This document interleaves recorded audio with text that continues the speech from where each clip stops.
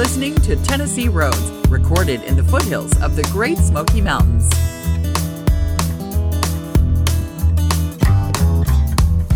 Well, hey there, everybody, and welcome back to another episode of Tennessee Roads Podcast. My name's Dusty, and I'll be your guide as we hitchhike through all of the towns and communities that make up the foothills of the Great Smoky Mountains.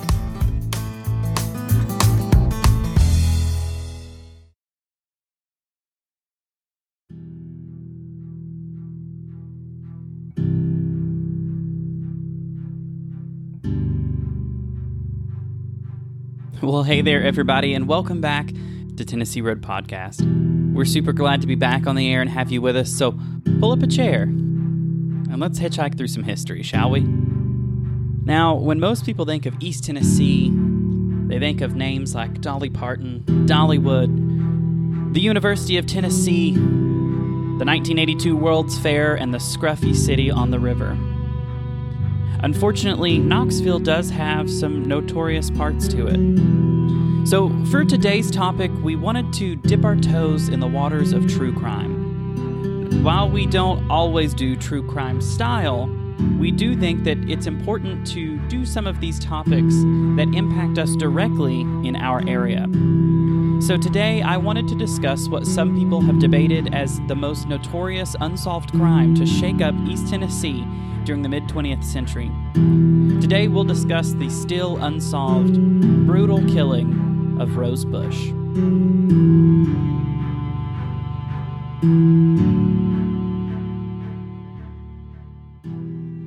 Now, one thing I want to say before we get started and get in too deep is a lot of time has progressed since this murder, which happened in the 1960s.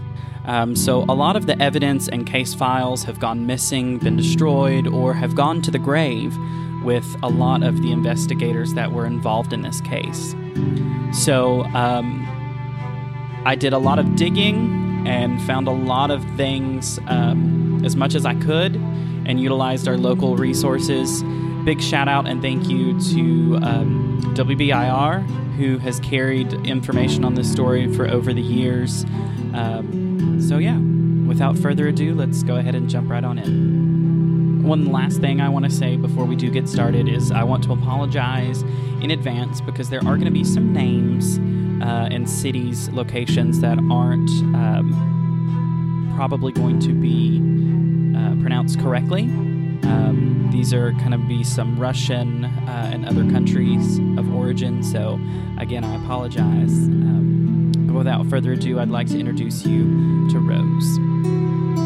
Rose Brezoff was born on March 4th of 1904 to parents Robbie and Bella Brezoff in Brest-Litovsk, Russia. She was one of 7 children according to the genealogy records that I was able to locate online. And it's unknown exactly what time Rose's family migrated to America, but according to reports that I found, her family moved here to flee the Tsarist Russia.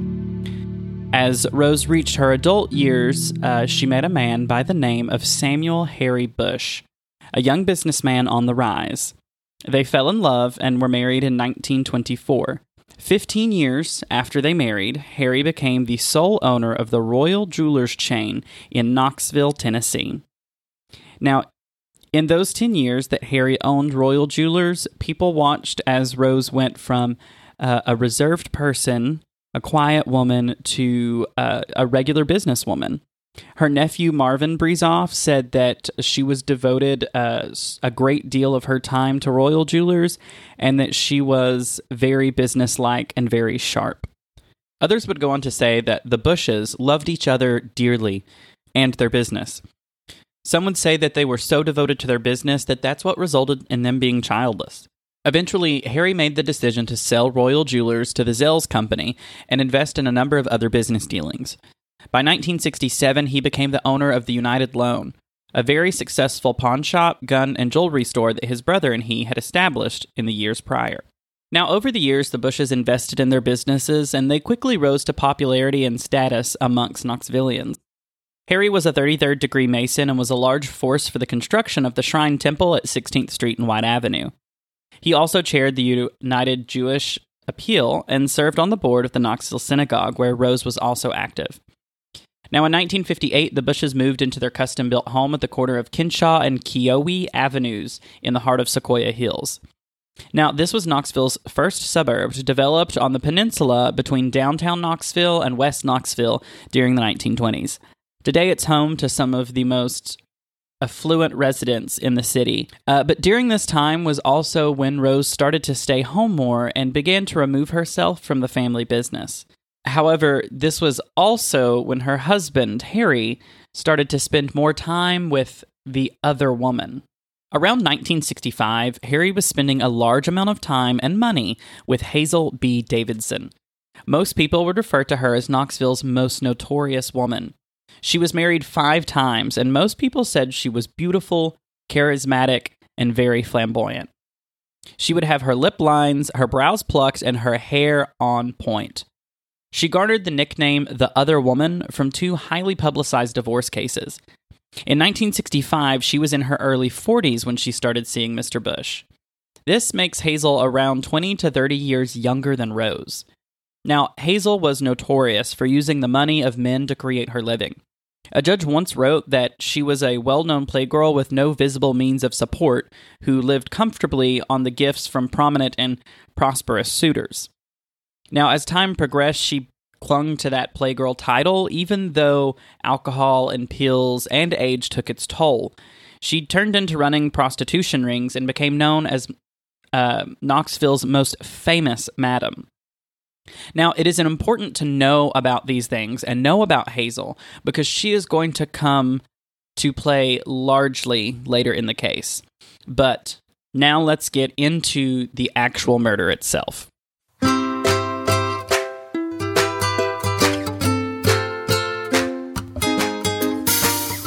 Hey guys, are you enjoying today's episode? Well, if you are, be sure you follow us on Facebook and Instagram to see what we're doing when we're not in the studio. Oh, and don't forget, subscribe wherever you listen to your podcast. Tennessee Road Podcast, streaming wherever podcasts are played.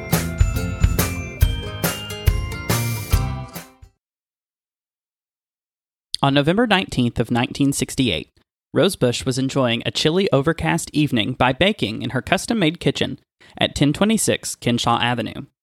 The family maid left the home about 4 p.m., while William Young finished another day as the family's long-running gardener. It is estimated that around this time, someone in downtown Knoxville was removing the valve stem and valve core from the front right tire of Harry Bush's late-model Buick. This damage would require a special tool and would cause the car and its owner to be busy with a timely repair. This meant that Harry Bush would not be getting home at his usual time. Now back at the Bush residence on Kinshaw Lane, gardener William Young had finished his work for the day, and Rose offered him a ride to the bus stop as she had grown accustomed to. Young declined on this day. He said that he would walk and Rose had been working in the kitchen. He exited the home and ensured that the house and Rose's Chevrolet in the carport were secure. Young said that both TVs and the radio were on in the house when he began on foot to the nearby bus stop at 5:15 p.m. Around 5:25 p.m., Harry had called his wife from his office in the United Loan on Gay Street to ask if there was anything that he needed to pick up on the way home. Shortly after this, a coworker returned to the office to tell Harry that his car had been damaged. Harry immediately called his wife to tell her that he would be late, but he got a busy signal. He called her again a few minutes later and got no answer. He assumed at this time his wife was driving Young to the bus stop, as she often did. At 5:52 p.m., ADT Company records reported that the alarm at the United Loan was switched on. This is when Harry and his coworker B.T. Barnett Jr. took Barnett's car to Floyd's Gulf Station at Broadway and at Jackson Avenue. Harry gave his keys and the directions to his car to the attendant and said to call him when the repairs had been made. At this time, Harry called home again, but after a few moments of silence, Harry placed the phone back on the hook and was heard saying, "That's odd. I just talked to Rose a few moments ago." At this time, Barnett drove Bush to his home and dropped him off. It's unclear what door Harry entered, but I assume he entered off of the carport door, which was the closest to the road and the direction of path straight from the driveway. In the hallway leading from the carport door to the kitchen, Harry saw Rose's lifeless body lying on her back.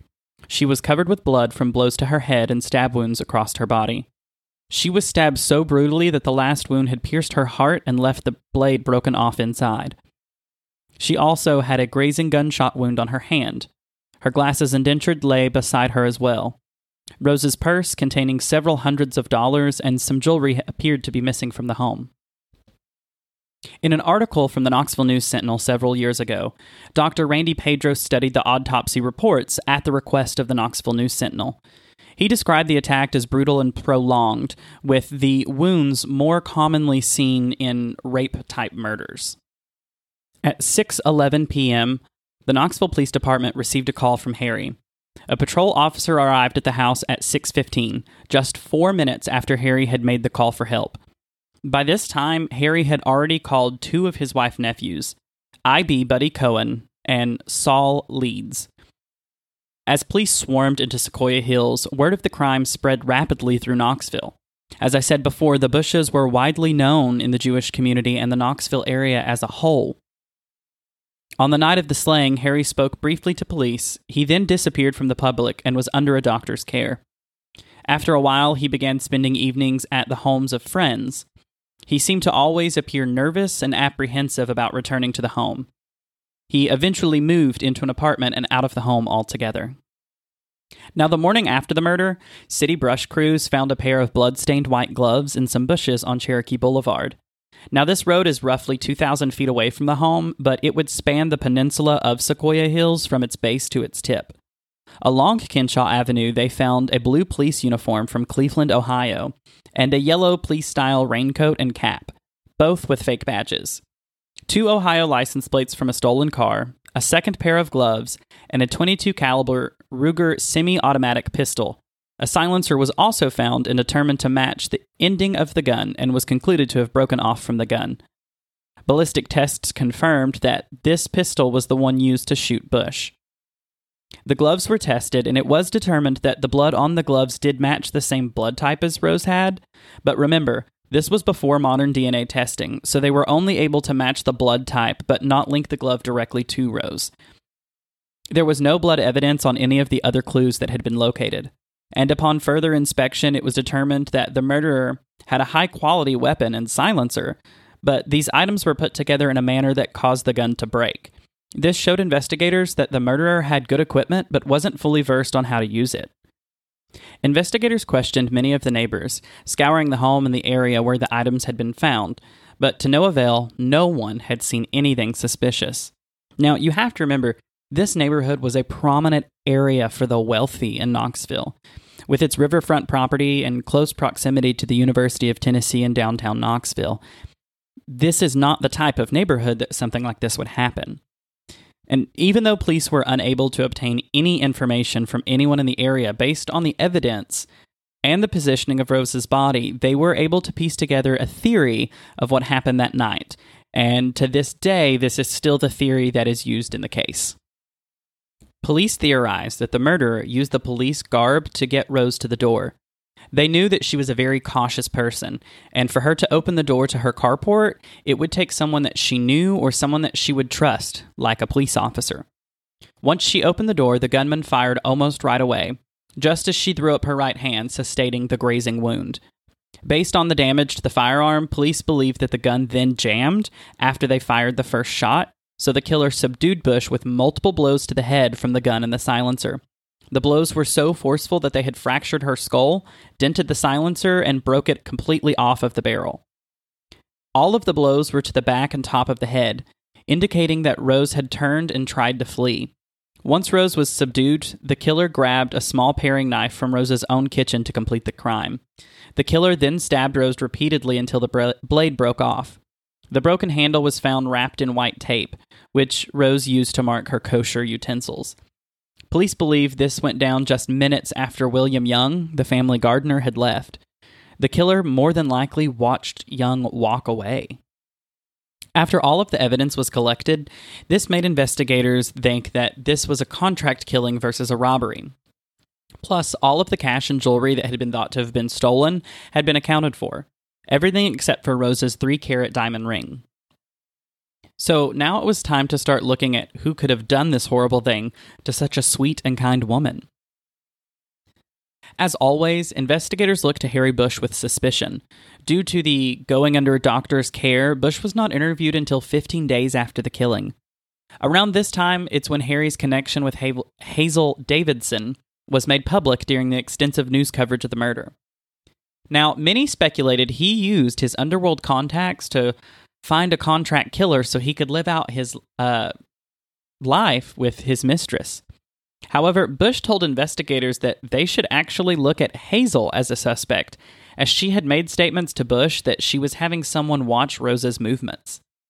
Just 2 days after the killing, Hazel Davidson entered KPD wearing silver boots and a white fur coat. She was accompanied by her legendary lawyer, Ray the Terror Jenkins. After her interview, both left without comment from the reporters. Davidson didn't stop there. She would continue to make statements to investigators and to people outside of law enforcement that would return and notify KPD. A few times, she had actually said things before the murders, things that would suggest foreknowledge. However, there was an issue with Davidson's credibility. She was a heavy drinker and medication abuser, and not everything she would say would make sense. Davidson did, however, refuse a polygraph test on several occasions. But after some time, investigators determined that Davidson was not involved either. Now, while all of this is going on, investigators are still looking at Harry as a suspect. After 6 months, Harry was asked to take a polygraph test, and he passed. The delay in the test was caused by a medication that Bush was taking from a heart attack that he had suffered several years earlier. Now, by this time, he had married a New York widow, Sadie Tisch, Tisch, one of the wealthiest women in America. Investigators found out that Bush did not meet Sydney until after Rose's death, so this eliminated the motive for Bush killing his wife for another woman, or Sadie being someone that could have done this. Bush and Sadie then moved to Florida shortly after their marriage to create a life away from Knoxville. Shortly after Bush left Knoxville, Davidson moved to Miami Beach. After a short time, she took a job as a hostess at the Eden Rock Hotel, and she later claimed that she converted to Judaism. Now, there was no evidence that Davidson and Bush had any association after the two left Knoxville. With those two leads closed, investigators followed several trails that led them to Ohio. The murderer had posed as a police officer, so investigators looked closely at a gang in the area that had posed as police officers to commit armed robberies in the Cleveland and Dayton areas. Some of those gang members had known ties to East Tennessee. The police coat was traced back to a Cleveland police department, but it had been donated to a smaller department before being discarded in the trash. And the weapon used to shoot and beat Rose was traced back to 6 previous owners, all in the state of Ohio. But sadly, investigators hit an end when the firearm was traced to a gun show. At this point, the case hit a total brick wall. And as of today, many of the investigators and officers involved in the case have since passed. And with their passing, most of the files on the case have been destroyed as well. The Knoxville Safety Director, Walter Bearden, who played an active role in the case, on the 40th anniversary of the event, he was quoted saying, "There are murder cases that only God can deal with, and after 40 years, it's likely that God will deal with this one. Or maybe he already has."